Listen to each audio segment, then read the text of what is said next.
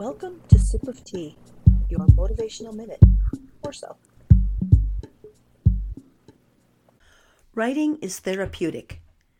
Counselors will tell you to write your feelings in a journal. Several years ago, I did a meditation where we were given a pen and an empty notebook. We were told to write whatever came to mind. The soft music began, and I downloaded my brain data, stopping only when the time was up. It was difficult at first, but I wrote. Afterward, I read it. There wasn't much there that made sense, but it actually felt good.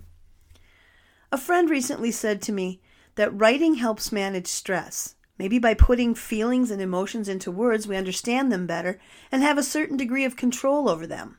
Maybe. The more I think about his words, the more I realize he's probably right. Putting our feelings on paper makes them tangible. Can we understand them better? Control them? Maybe. Get yourself a nice pen and a nice journal. Start a 5-minute timer and write. The words don't have to make sense. Don't think, just write.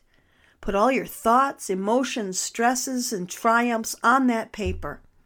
When you're done, read it. Anything there you should look into more deeply? If you choose to keep it for future reference, just turn the page and prepare for the next session. If you choose not to look at it again, tear out the pages and burn them. Safely, of course.